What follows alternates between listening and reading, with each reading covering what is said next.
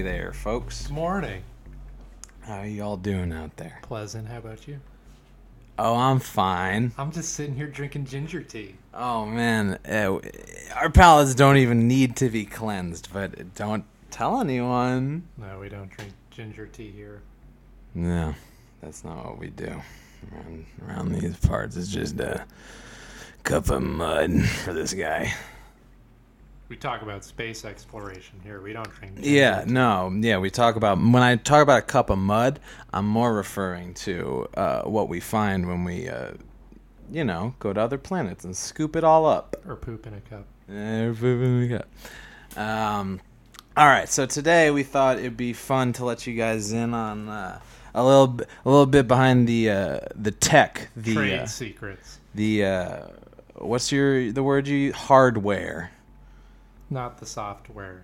No, the software is one thing. Hardware is something else entirely. Well, sometimes I use medium wear. Extra medium wear. Yeah, I'm about a 32 waist. 45 bust. For me. That's good. So, yeah, Britt, you want to tell us a little bit about the hardware? Well, why don't...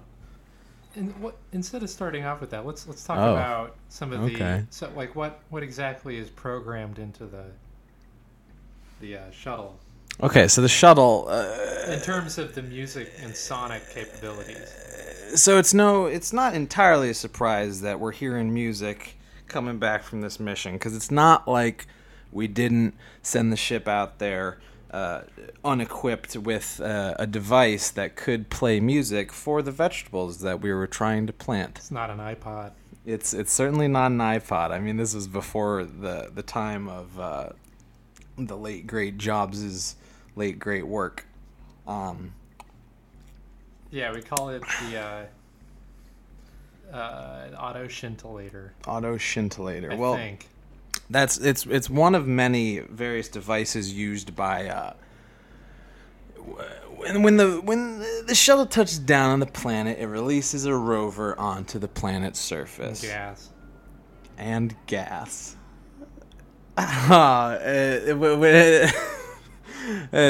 Britt, you kill me. You kill me with these jokes. I know. It's hydrogen. Oh, you can't fool it. It's a propellant to keep it down. One man's fart is another man's miserable you're death. The one talking about the poop jokes, like the pooping in the cup. I thought that was you. Hold up. Wait a second. Me and Britt are going to have to figure some... Anywho, where were we? So there's a rover. It goes down on the planet's surface. His name is Gary. Gary is a robot rover equipped with all sorts of scintillators, flintillators, bejellums, canelodrums, and all other sorts of instruments that would prove to be helpful when trying to raise a seedling to a full-grown pod. Colony of vegetables. And what is a dozen pods? Capital. A capital. That's a capital idea. This is a new word for you. Capital? Well, capital is interesting because you need capital in order to run a successful space mission. And we've learned that time and time again. We have a no-budget system. Yeah, we're this is really a passion project for both of us. But, thankfully the Pratt Institute lets us use their high-grade facilities. Sound studio. It's all fabulous here. And the cats, which we have one in the studio today. Yeah, there's a cat hanging out. Sleeping on a chair. Snuck in here with us, but he's, no harm, no foul. He's just hanging out. He might have pooped in your cup. Oh, this ginger. I thought this ginger tasted a little like a hazelnut or a cup of mud, like shit. I'm saying shit over the air. Can't censor this. This isn't the air. Shit. Do you want to tell them a little bit about the hardware of of Gary, how he functions? Well, we can just talk about the musical part because it's far too complicated to talk about any of the mechanisms that keep it rolling around. Yeah, you won't get it. Yeah. It's science. But what we have been, what have we been hearing? So the solar panels collect solar, which powers the A24, and that feeds into a triple capacitor flux remover. What that does is it kind of creates the signals that are audible to leaves. Roots. This is coupled and bypassed by a 5800 28C, a small chip that was invented by National Semiconductors to perform tasks such as duplicate bypassing and biasing upgrades. So this is then streamlined into 15 Zerogot diodes, kind of an interesting part because it contains a little filament of hydronious minerals. How many minerals do you need to power a Zygot like that? I don't think you're paying attention. I don't think the listeners were paying attention with all that science mumbo-jumbo jargon that was pouring out of your mouth, my man. At any rate, it gets quite a bit simpler because it's all oscillated by a crystal embedded in a triple potentiometer, and it's about the size of a fist, actually. It's quite small. And those are then sent through a wire-wrapped copper anode diode that then feeds into right into kind of like more of a sonic speaker that sits at ground level. How large of a sonic speaker are we talking about here, Britt? It's a 3 diameter sonic speaker, but it outputs about wide 58 volts. Whew! Don't want to get your finger caught in there. No, you don't. We had someone at the factory get sparked by the I wasn't making a joke. 58 volt speaker, and luckily we had an eye wash station. At any rate, it can get pretty hairy down at the Pratt Institute. So what we've been finding in these recent recordings, now that you've learned all about the hardware and how it works, we've been hearing some strange stuff in the recordings lately, because we're definitely recognizing some of the frequencies as being tones that we programmed ourselves here back terrestrially, back on planet Earth, into Gary. So it seems they're being sampled and played back, or it's somehow being changed and modified. It's a freak. It seems like a freak. What did Dr. Frankenstein, people who argued with Dr. Frankenstein, have to say about his work when they didn't agree with him? Is it caxtident? A caxtident? Like a cat accident? Cat accident. Well, Brendel tried to send a cat through the teleporter, and the cat... I'm talking about the fly now. Oh. Anywho, the line between science and science fiction is already perilously thin as it is, and I'm not going to shrink it any more than I already have. So I liked the part in that when the lions saw the lion's dad in the sky. Yeah, and because he got stuck in the teleporter, so he was sort of trapped in between the two parts of the teleporter, which is open air, which can extend as high as the sky, as low as the ground, because once you get hidden into the ground, most wavelengths won't pass through material like that, whether it's cement, tiling, PVC, dirt, tubes. PVC tubing is really tough stuff. Jello is as much as it shakes, you're not going to get through it. It actually absorbs a lot of the vibration. Did you say flatulence? Oh, Britt. So we're gonna play a little bit more of the recording. Yeah, that sounds like a capital idea. Remember we were talking about capital being the word of the day earlier? It's a city of plants. It's absolutely correct. He's absolutely correct. Thanks for... we're gonna keep playing some music for you guys. Don't. And try and make sense of it. We can't make sense of it. It's a broadcast that we're getting from a planet.